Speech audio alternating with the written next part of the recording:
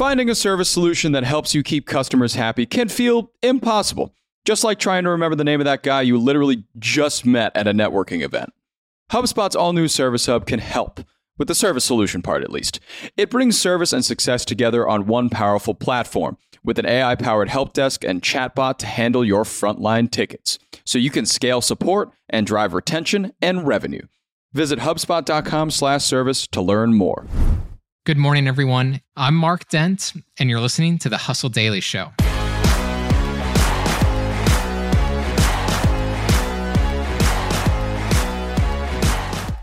Today, we have a special episode where we're going to be talking about private equity.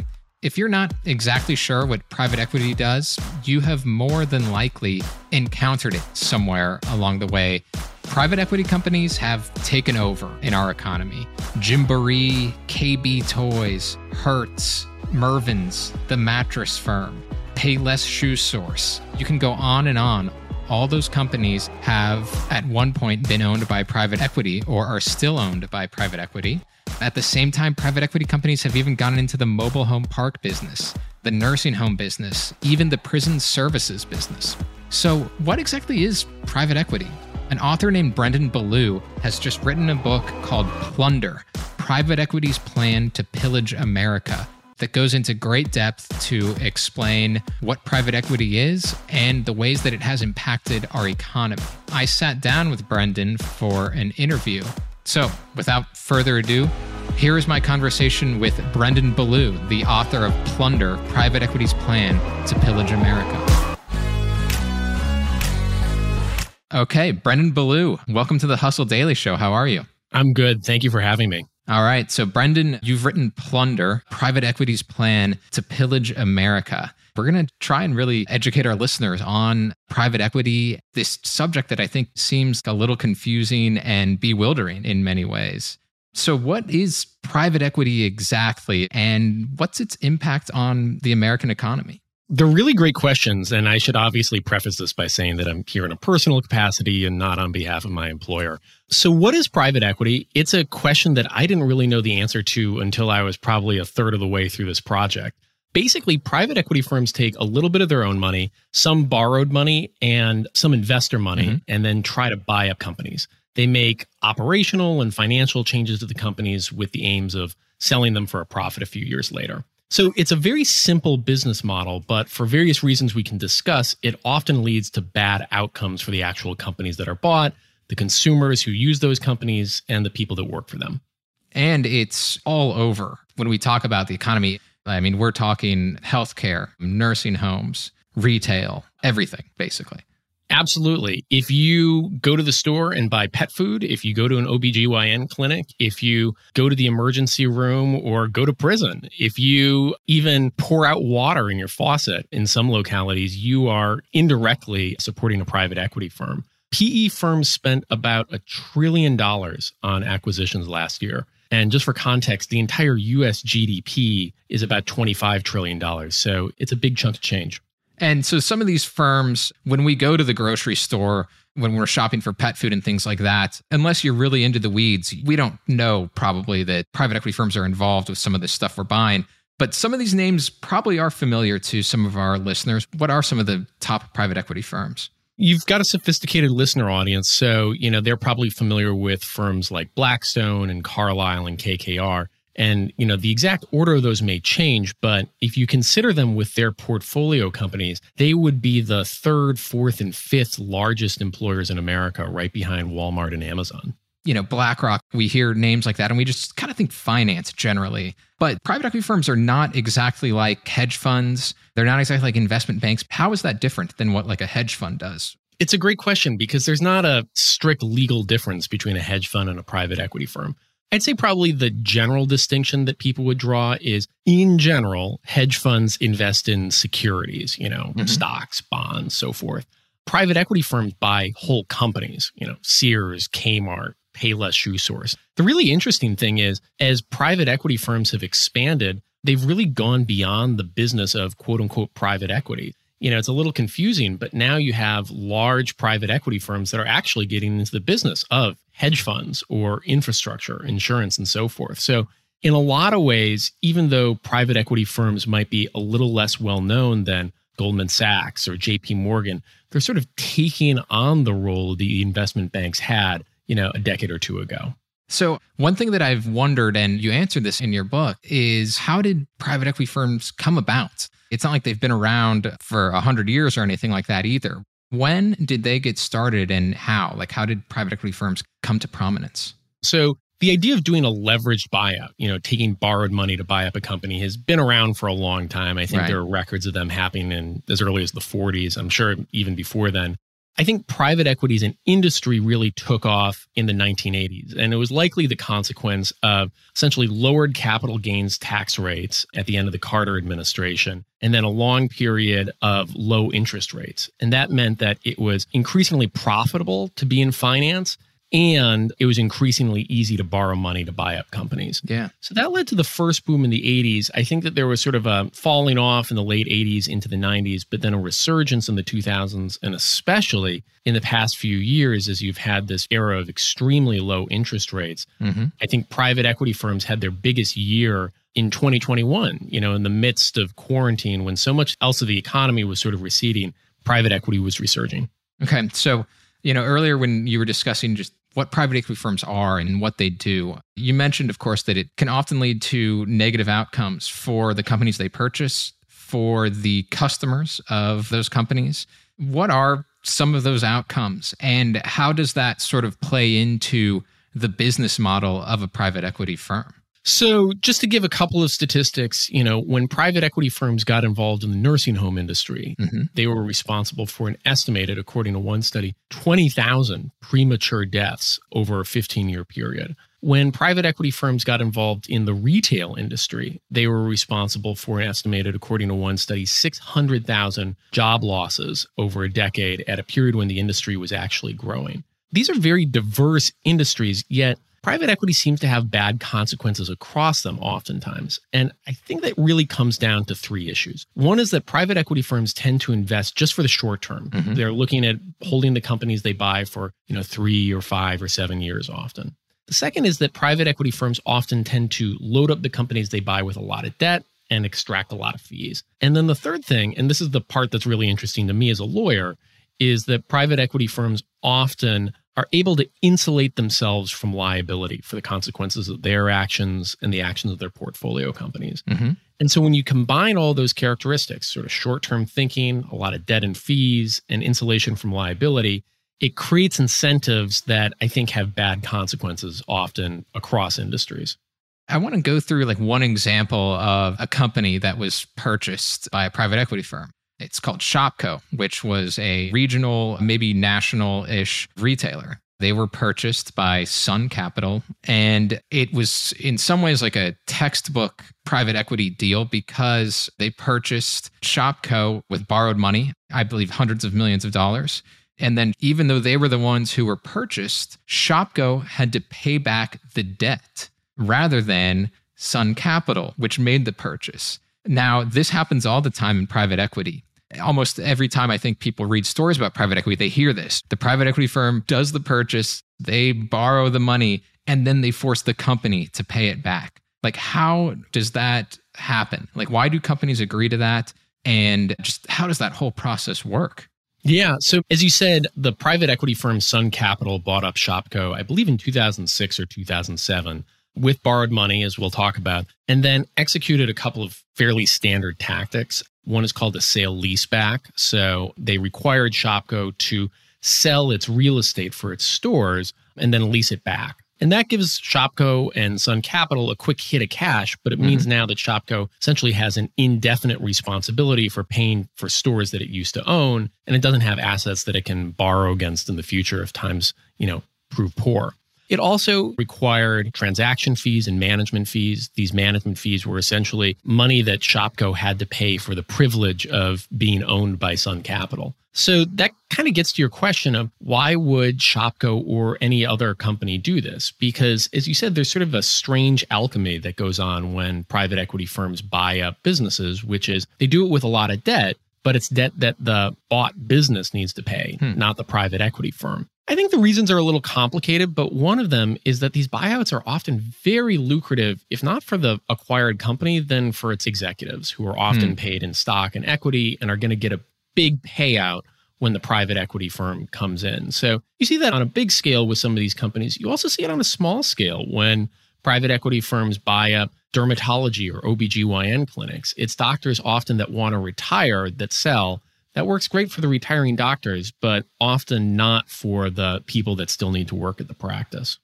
So it's like you were saying earlier that private equity firms, they in general think about like short-term gains. So some of these executives of these companies who are selling to private equity are often thinking of probably for themselves as much as for their company, I guess. Yeah, I don't want to impute motives to them, but it does seem that oftentimes, executives of purchased private equity companies, big or small, benefit, even if the long-term health of the business, succeeds or doesn't. And so to go back to Shopko, for instance, what happened to them? Like you said, Sun Capital sold off their businesses, then they started renting them out. There was a lot of forced dividend payment. So things like that. What happened to Shopko? And is it something similar that often happens to companies that are purchased by private equity firms?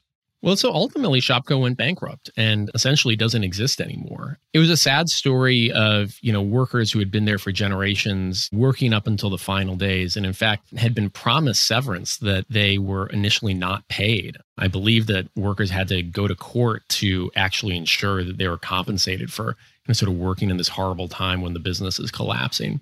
I'm not sure if Sun Capital did this to Shopko specifically, but one of the really interesting things that Sun Capital and other private equity firms have been able to do is actually hold on to the companies they buy in bankruptcy by sort of a complicated process where they both own the company and lend the company money. And the result is by doing that, they're able to hold on to the business, but they're able to push off the pension obligations of the bankrupted business onto what's called the Pension Benefit Guaranty Corporation. And so Sun Capital did this with, I believe, Friendly's, the diner chain. Yeah. And the result was they get to control these businesses, but the responsibilities to employees and retirees is now held by this quasi-government agency. So when private equity firms take over companies, do they install leadership? You had, I know Payless Shoe Source was one example you gave. I think Alden Capital, which is maybe technically not a PE firm, but often acts like one. They purchased Payless. I think they installed an investment banker to lead the charges. What involvement do they have in the sense of day-to-day running of the company? Are they typically involved? It depends. And, the really interesting thing is, as you said, private equity leaders tend to have their experience in finance, not in marketing or operations, engineering, and so forth. And yet, private equity firms often get deeply involved in the operations of the companies they buy. To go back to the Sun Capital, the firm that we were talking about earlier, when they bought up Marsh Supermarkets, employees were complaining that they were getting directions from the private equity firm, but, the executives didn't even know what a UPC code is, the thing that you scan on a barcode scanner. Yeah. On the Payless example, it was a really interesting case where the private equity owner installed as the CEO, not somebody that had experience in shoes, but somebody that had experience in finance. And unsurprisingly, when they made operational suggestions, they didn't turn out terribly well. For instance, they recommended shutting down a quality control factory in China for the shoes. That meant that quickly shoes started coming into the wrong shape or size, and doing a sale for the World Cup by selling flip-flops with different countries' flags on it, but the flags were in countries where they didn't actually have stores and so forth. So it's not always the case that private equity firms install the wrong person in the business, but I think their perspective is a financial perspective rather than an operational one typically. Yeah. So we've chatted here mainly about, retail, grocery stores, those types of companies that private equity has taken over. I guess that it's easier to imagine private equity being involved when you're just going to a store or something like that. But they're also involved in housing, and they especially started to get involved in it after the financial crisis and after a lot of people defaulted on mortgages in 2008, 2007. And all of a sudden, there were lots of homes, lots of apartments available. And we started to see a lot of buying from private equity firms. Sometimes we're not just talking dozens of homes, we're talking maybe hundreds, maybe thousands. What happened after the Great Recession And how did private equity firms step in and kind of become involved in the housing industry?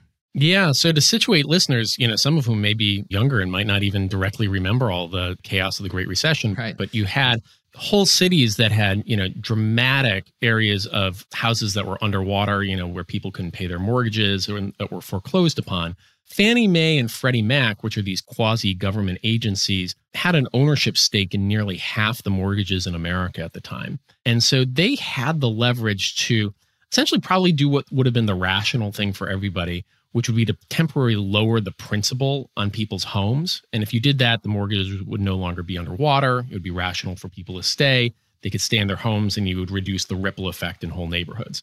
The head of the FHFA, which regulated Fannie and Freddie, adamantly opposed what was called principal reduction. But rather than doing that, Fannie Mae and Freddie Mac started bundling foreclosed homes and selling them in large tracts. So these were large tracts that, because they were bundles, individuals obviously couldn't buy, rather investors would. And what those investors did, primarily or in large part private equity firms, is they bought up whole tracts and then converted the homes into single-family rentals. And so what you now see is in a lot of neighborhoods, it's the same people who are living in the place as a decade or two ago, but they're living there as renters rather than as owners. And so you've seen home ownership decline pretty dramatically in America. Yep. Home ownership for African-American families is now at the level that it was during the civil rights movement. So, you've seen this dramatic change, and it's not entirely, but it's partly because of the business model and what private equity firms did. And so what is the strategy for these private equity firms? Are they holding on to these houses in hopes of just selling them at a profit somewhere later down the road? In large part, they're holding them to rent them out indefinitely. Okay. And so you've seen the growth of single-family rentals in a way that I don't think you saw before the Great Recession. The really interesting thing about it is in a lot of jurisdictions, single-family rentals don't have the same tenant protections that multifamily or apartment units have. Blackstone fought very successfully against extending some of those protections in California. They spent about $7 million lobbying and ultimately were able to get a ballot referendum defeated on that. And so people who are renting these homes, they oftentimes probably don't realize that it's a private equity firm that's their owner. Is that correct? There's oftentimes certainly a private equity firm. Then there might even be some company under that. And then finally a property manager. There's a lot of steps down to where the person who's renting it might just not even know. Is that right? Absolutely. There's a lot of ownership steps, and it can be opaque and hard to understand who the ultimate owner is. And private equity firms are getting involved in lots of different ways here, either directly owning the home or owning the company that owns the home, or financing the company that owns the home. So private equity can be involved in the home that you live in a lot of ways you may not even see. And so what are some of the impacts? You mentioned, of course, that we have seen a decline in home ownership rate in the U.S., certainly since the Great Recession.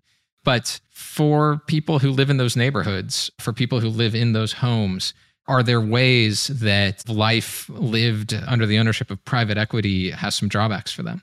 Well, so, for people that are living in single family homes, it's not just the rent you pay, it's the fees that you're going to pay. There's been reporting about fees that people pay for, having an animal, having a smart lock, having a pool, having sort of surprise fees that you wouldn't know about. And if you can't pay for them, there's been a lot of reporting about extremely aggressive collection tactics. Mm-hmm. Things like putting around police tape around a person's home to try to embarrass them into paying what they allegedly owe. One of the toughest areas where you see how this plays out is actually in mobile homes, where private equity firms are really active. And there, people who own mobile homes have the equity that they have in the home, but they also pay a lot rent every month to live where they do.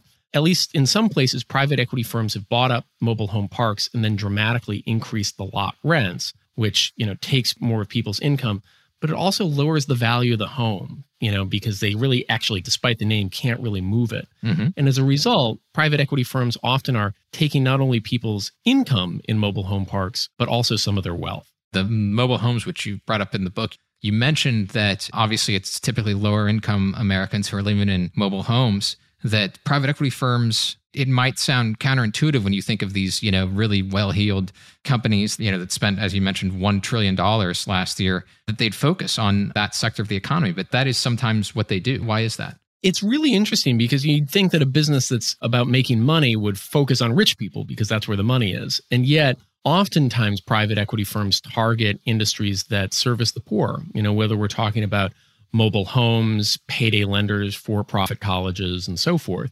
And I think the reason is that working class people literally have fewer options when it comes to choosing products and services. And so you can raise prices or you can lower the quality of care. And oftentimes, people with lower incomes really don't have an alternative. Probably the most extreme example of this is prison services, prison phone services, healthcare, cafeteria and commissary services. Yeah. Private equity has been involved in all of those. And in all of them, you have a sort of literally captive audience. Yeah. So your book, obviously, just from the title of it, Plunder, we can tell what the theme is, kind of what the viewpoint is. And we've largely here been discussing so far some of the drawbacks of private equity. But I want to talk a little bit about trying to understand at least maybe some of the other side. And I think one thing that people often say who don't necessarily have a problem with private equity, and it's something that you bring up in your book as well, they'll just be like, well, hey, this is just capitalism. They're just kind of following that old playbook. What's the problem? What do you say to that? So my critique is not a critique of anybody in private equity. I've talked to various folks in the industry and they've been uniformly nice and accommodating. It's a critique of the private equity business model. And basically it's that we've invented these three problems: short-termism, reliance on debt and fees, and insulation from liability. And those, are not really a extreme form of capitalism, but rather a perversion of it. So whether you're a democratic socialist or a Reagan Republican, this is a business model that should concern you because it's not about competing fairly. It's about being able to extract value from a company rather than to expand it. I always like to say, as a lawyer, we sort of invent a bad business model in America every 20 years or so through our laws and regulations. 10 years ago, it would have been subprime lenders. 40 years ago, it would have been savings and loans associations. 60 years ago, it would have been conglomerates. 100 years ago, it would have been trusts. So, it's the same playbook. We just keep reinventing it, and hopefully we can fix it. And so you've mentioned right there that you've talked to a lot of people who work in private equity. There are lots of people who work for some of these companies. These are huge companies, and they're not all like executives either, right? What do they tell you? Do they believe that their work is valuable? What do they think of the work that they do that working in this model, as you suggested, seems antithetical to what we should want in the economy? It's interesting. I have gotten surprisingly little pushback from sort of my core thesis from various people who've reached out to me. In fact, I got dinner the other night with somebody who worked at a large private equity firm or had worked at it and basically said, I agree with the thesis. I'm sure that's a selective audience of the people that decide to reach out. But it's interesting. I actually don't think that there's a huge fight on the sort of underlying facts in the story. I think perhaps it's more disagreement about what to do about it or whether something can be done. Do they see it as they're helping these companies when they take them over? Well, I can't speak to any specific people that I've talked to, but I'll say that the manager of Yale's endowment used to call private equity a superior form of capitalism. David Rubenstein, the former head of the Carlyle Group, used to call it the highest calling of mankind. And I think he meant that a little tongue-in-cheek, but I also think he meant it seriously. So I definitely think that there are people that really do believe that private equity is a more extreme and ultimately better form of capitalism. My argument is it's actually just essentially using some changes in the law to get advantages that really aren't sort of competition on the merits oftentimes. So what's the state of private equity in 2023? You mentioned 2021 was interest rates were low. The economy was wacky in so many ways. And for private equity, it was a really big year. Obviously, interest rates are not nearly as high because their strategy involves borrowing and spending large sums of money. How are they doing these days? Well, so, interest rates have risen significantly, and I think that has put a crunch on the private equity business model. And we're seeing reporting of sort of stresses happening at some of these firms. I have a lot of faith that private equity firms will manage to get out of this just fine. And the interesting thing is watching private equity sort of expand beyond the business of quote unquote private equity, watching some of these firms really become less buyout businesses and more lenders in the private credit market suggests to me that they're going to be creative and figure out new ways to prosper, even in sort of an era of new higher interest rates. So the last part of your book is devoted to the potential for reform, to how we can sort of maybe make some changes so that private equity firms, when they purchase companies, the outcomes are not the same, as we've seen a lot. And you give a couple of kind of negative examples of like an era that we could be in. And then you also say, but potentially we could also be in 1903, which is kind of the beginning of the end of the Gilded Age. What do you mean by that? If 2023 could look like 1903, how are we close to that historic parallel? And what could be the positive things coming forward if that is the case? So private equity firms are very similar legally to the trusts of the 19th century, which was an era where you had sort of organizations that had financial and operational control over sort of disparate businesses. Private equity firms are basically the same thing. And the Gilded Age was a very tough period for ordinary people. It was a time when, the very rich are having literal diamond hunts as they sprinkle diamonds into the ground and having people looking at it while, 100,000 people or more are dying working on railroad trains. So it was a very difficult period in American history. Ultimately, the power of the trusts was constrained through the populist and the progressive movements who created the modern antitrust laws, who created the Federal Trade Commission, created the progressive income tax, our labor laws and environmental laws and so forth. And ultimately, they built the foundation for a better, fairer economy and I think laid the groundwork for sort of the broadly based middle-class prosperity of the 1950s. It's possible that we can do the same thing again. If we institute the right policies, we can build a better, fairer economy and rather than destroy private equity, make it a useful part of our economy. And first, how could it be a useful part of the economy? So as long as businesses need to grow and expand, factories need to get built, employees need to get hired, somebody's got to give that business money and take the risk. And, that's what finance is about. Private equity can be a part of that. The challenge is the problems that we were talking about earlier changes the incentives so that they're not necessarily thinking about the long-term health of these companies. Yeah. And then finally, do you see momentum for some of these reforms? Yeah, absolutely. It's really interesting talking to people as part of this book, just how many people are sort of becoming aware of or have been aware of private equity and really think that something needs to be done to fix the business model.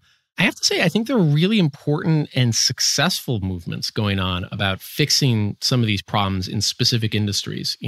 Mentioned prisons earlier. There's been really successful work on capping the rate of prison phone calls, which is a private equity sort of led industry. In nursing homes, there's rulemaking going on to finally establish national minimum staffing criteria and improve transparency on who actually owns specific nursing homes. So I think we're seeing activists, organizers, ordinary people really have success on specific industries, and we just need to keep doing that. Okay. Well, I think we should leave it on that. Brendan Ballou, thank you for joining us. Again, Brendan is the author of Plunder, Private Equity's Plan to Pillage America, and it's available just about anywhere you would want to go look for books. Brendan, thank you so much for coming on. Thank you so much for the time.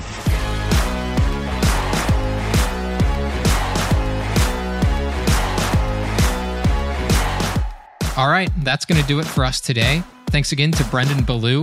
We're a proud part of the HubSpot Podcast Network. Our editor today is Robert Hartwig, and our executive producer is Darren Clark. We've got a lot more tech and business coverage in our newsletter. So if you're not subscribed, go get signed up at thehustle.co/email. We'll see you tomorrow.